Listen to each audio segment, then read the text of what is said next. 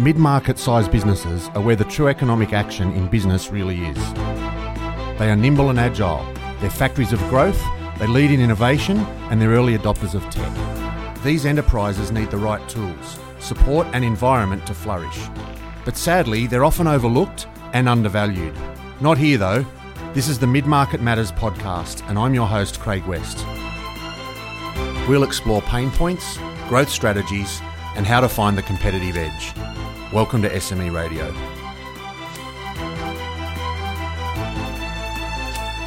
We're joined by Danielle Neale. Danielle's the entrepreneur in residence at the University of New South Wales. She's got a massive list of experience and expertise around entrepreneurship, innovation, digital transformation, including owning her own businesses, mentoring businesses, and obviously working closely with the University of New South Wales.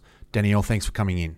Thanks for having me, Craig. It's good to be here. It's a pretty impressive list of background and experience and history in terms of what you've done.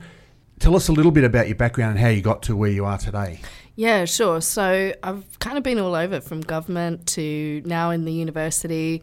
And I started out as someone who was kind of, I guess, good at sales, good at marketing, lots of personality, and I really wanted to get into business. So the first business I had was a manufacturing business. Got into juice back when it was popular and exciting.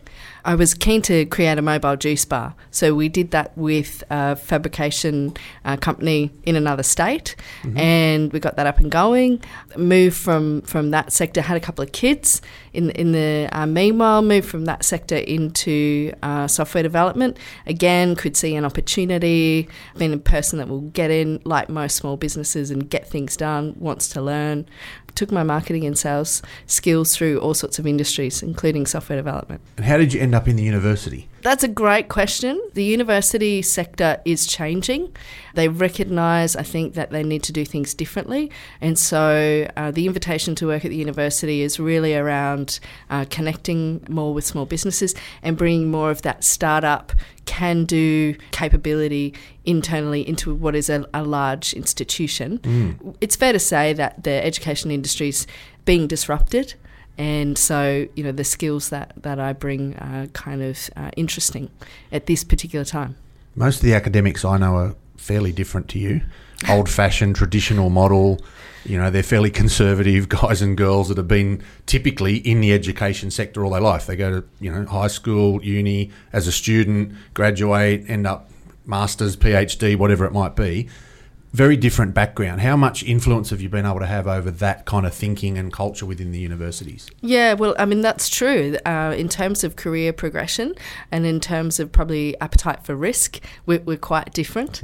But in terms of, I guess, our interest in innovation, our interest in invention, and our interest certainly at UNSW in social impact, we've got a lot in common. So I think in terms of having an impact, it's about finding those commonalities and building from there, and then looking at, you know, what can we learn from both camps.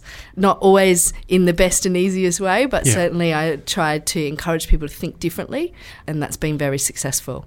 A lot of mid-market businesses are involved in innovation at some level. The government spent a lot of time and money, I would imagine, on trying to encourage innovation in Australia generally. Absolutely. How is that working? Because the biggest problem for most businesses is funding innovation. You know, it's almost a bottomless pit, black hole. You call all those things. How does your role in the university help in funding that innovation? Sure. So we've got some really straightforward, easy programs that provide funding for businesses to come in and innovate with our researchers. But I think it's also about opening up the doors more so to graduates who are looking for jobs in the workforce, helping businesses to understand the future of work and what capabilities are being taught and produced by universities that might be relevant for their business, and helping that connection to happen. It's also about facilities. We've got a lot of facilities and special centres on campus that can assist businesses to be testing and developing new products across every industry. So that's another way that we can help. But I think, you know, 97% of businesses in Australia are small to medium businesses. Yep. And so the government, and certainly more and more so the university sector, is recognising we need to get around these organisations and help them to transition to what's coming in the future. So how do you go about that? What are you doing? You mentioned access to academics and facilities. How does that actually work in practice? At the moment, there's a number of networks, including TechConnect, which is the one that I look after, that is really about providing a concierge type of role, if you like. So physical people like myself, a face on the ground that businesses can come and talk to and share what their problems or questions or future developments are. And then we can go into the rich university community of thousands of academics and tens of thousands of students and navigate through that space to understand what sorts of programs, what sorts of courses, facilities, etc. might be relevant to help address those issues. Have you got some examples of what you've done in that space? Sure, heaps. One of the most recent ones is with a startup that's looking at a parking solution, where they're in the process of building some physical hardware that enables parking spots to be released and then locked down based on a booking system and payment for specific periods of time. Right. And so they're looking at capability that relates to networking and I guess an Internet of Things kind of product when it comes to their software, as well as the actual manufacture of the hardware. The physical device. The physical device. So in that example, we're looking for people that can support them, both researchers and students, and across a number of different schools within the Faculty of Engineering. As a small business or a startup that's trying to navigate all that stuff, you'd have to talk to 20, 30 people. Yeah, you'd never get it done. You'd never get it done. So it's really important that we have these networks of individuals like myself who know the capability that's available and can help you find the right people to talk to. And is that matched with funding, or is that simply a program around getting access to the best or most appropriate academics? Yep. So it does come with a small funding bucket. Yep. So it's $15,000 matched. It's called a tech voucher, New South Wales tech voucher. And so the business puts up $15,000 towards the first project of work, and the government will match that with $15,000. So it just de-risks that process a little bit. Yeah, that's substantial. $15,000, I mean, it doesn't sound like a lot, but it's actually a lot of money for businesses to cough up that for an innovation project, which may or may not work or may not be successful. It's actually quite a good stepping stone. It's massive. Like in another example, I'm thinking of a surveying business, local surveying business in Sydney. They've been around for 40, 50 years. It's a generational business. So the sons have come up as directors and looking for how they can make their mark and drive the business forward for the future. They started out with a $15,000 tech voucher, and they were looking into actually using drones and LiDAR instruments, so light-ranging imaging instruments, to improve their surveying process. And so they're looking at 3D mapping of ground areas. From that $15,000 tech voucher, they've doubled their size of their staff in their business in the last 2.5 years. They've been able to create new partnerships as well as new client opportunities in different industries, in solar where they'd never worked before, in defence where they'd never worked before. And so this has helped them to unlock a substantially larger bucket of funding to invest in research. And it's absolutely critical to them being at the forefront of their industry. So that government grant, I suppose, $15,000 has actually given them a massive return. Absolutely. And I think, part of what we hope to do through the network as well is provide that coaching and support so that businesses can structure the initial project and then the ongoing pieces of work after that. So we absolutely make introductions. We promote businesses through our network, especially into government departments.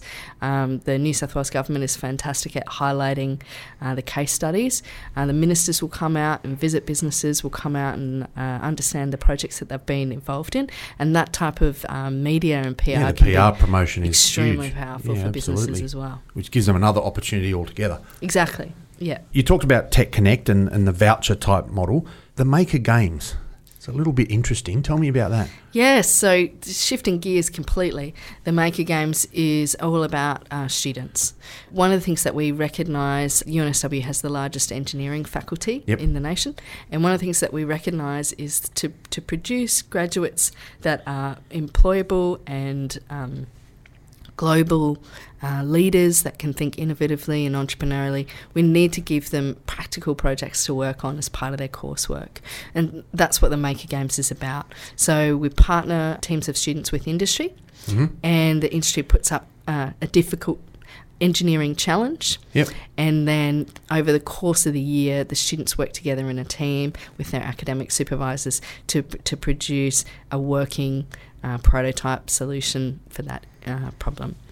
And how is that funded? The business pays for that access? Just at the moment, it's a special program, so there's an application process from both sides. Yep, sure. So there's an application for students and an application for the business challenges as well. Yep. Certainly we're looking at scaling it out. It's actually not paid engagement at the moment. Wow. However, the businesses do provide quite a lot in terms of effort, in terms of their mentoring. Often they open up facilities, right. Spend quite a bit of time contributing to the students' education. There's still a lot involved, even though there's not a financial cash exchange. Commitment. Yeah, there's no cash. But it sounds like a win-win.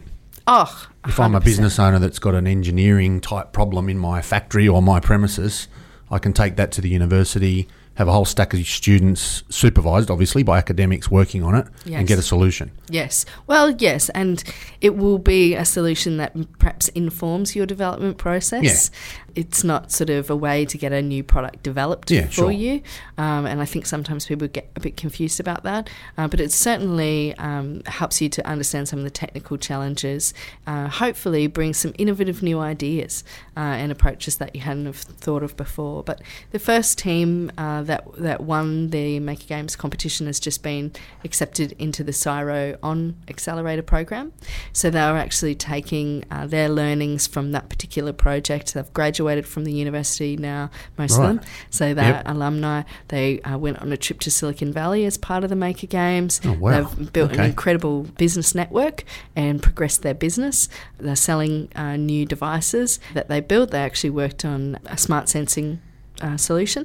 They're now progressing, as I said, into CSIRO's On Accelerator program and doing very, very well. So I think that it's really important to have initiatives like this, and if you look at it over the length of time, it has a big impact.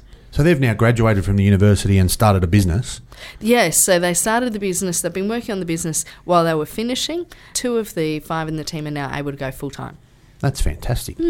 And that accelerator you're talking about as part of CSIRO, they're now involved there, and that's partly funding, partly facilities, etc. I don't believe the On Accelerator program provides any funding, but it does provide incredible access to an ecosystem of mentors and opportunities across the country. Funding is important. It's absolutely not the only piece of the puzzle. I think the big thing is access to expertise. Yep. The academic expertise that sits within our universities, and you're not just talking about University of New South Wales, obviously that's where you're based, but there are academics all over the country and a whole stack of different universities with specific expertise. That's right. Particularly in New South Wales, we've got the Boosting Business Innovation program.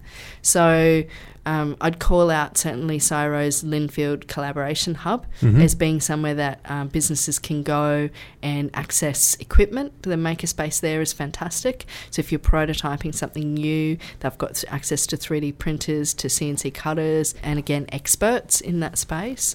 If you want to do something that's slightly more offbeat, then UTS has opened their Algae Biotech Hub. Oh, wow. And algae is presenting, I guess, a whole new lens for almost every industry. So feedstock, nutraceuticals, all your food stuffs, all sorts of different things, vaccines, all sorts of different stuff. Algae has a role to play. So there's a cohort of businesses that are working with UTS around the development of new products relating to algae. And all of this has got a commercial outcome, right? So yep. All of these new products, services being tested or developed in these incubators are absolutely going to have a commercial outcome in terms of sales and employment of people, etc. So, yeah, we do see that. I mean, it's early, but we see companies raising more money. We see a lot of the companies that receive support raising money overseas. We've had companies raising in England, for example. We see businesses employing more staff, which is positive, and gaining more clients. Yeah, all good outcomes, win-win. Yeah, absolutely. Okay. In terms of access, what does a business need to look like to access some of these things? You talked about startups a bit. What about more mature, mid-sized sort of businesses that we're specifically targeting? So mid-sized businesses usually have a few more options. Mm-hmm. There is a new website that New South Wales Government has put up called global.newsouthwales.gov.au, and I strongly encourage businesses to go and have a look at that one. Also, the Sydney Startup Hub has, if you join the Sydney Startup Hub, it's free to join their ecosystem, and they can connect you, I guess, with a lot of the different accelerators and incubators. But in terms of grant opportunities, if you're a mid-market business, you've got a lot more options, federal and state. So Innovation Connections, for example, is a federally funded opportunity for mid-market businesses, and it can help you with your strategy and help you to understand exactly what experts you need to engage. And so often the answer is a research partner. Usually the facilitators of the Innovation Connections programs, that again, it's an example of a network, and that usually they do have a good idea of who to go to, who to talk to, and can help you step through that process. And then sort of down from there, there's a whole raft of smaller grants that are aimed at developing new products and services, like the MVP grant, the tech vouchers, as we mentioned. And then once you're wanting to scale up some of your projects, you've got accelerating commercialisation, you've got CRCP, you've got linkage. There's quite a few. But global.newsouthwales.gov.au can help you navigate through that whole kind of directory of grants and funding. I was just going to ask you, how on earth do you find your way through all of that? So that's the answer, global.newsouthwales.gov.au. It's one directory. It's the newest, shiniest version. So, right. Yeah. Okay, that's a good tip. In terms of preparation, how do businesses get ready and sort of come and approach someone like you with an idea? They've got some, idea probably in their head around a product or a service they want to introduce.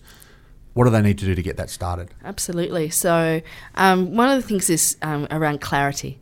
So it's around looking at how can I describe the problem or the development or the challenge that I'm having as clearly as possible, and kind of identify the part at which I need help.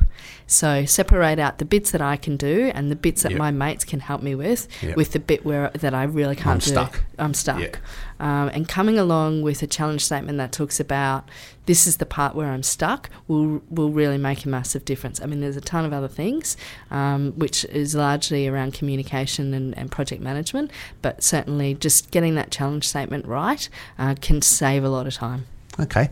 Before we wrap up, number one tip for mid-market businesses to get into this innovation? Look at what your competitors are doing. Don't be foolish and think that you don't have any. Look overseas and look at what they're doing around the world, and then back yourself. Get in and do something, and ask for support from the government. Ask for support from your universities. Fantastic. Danielle, thanks for coming in. My pleasure. Thank you. Thank you for listening to SME Radio, proudly produced by Eagle Wave Small Business Podcasting Platform. For more great episodes like this, go to smea.org.au. Remember, if you have a story to tell, we want to share it.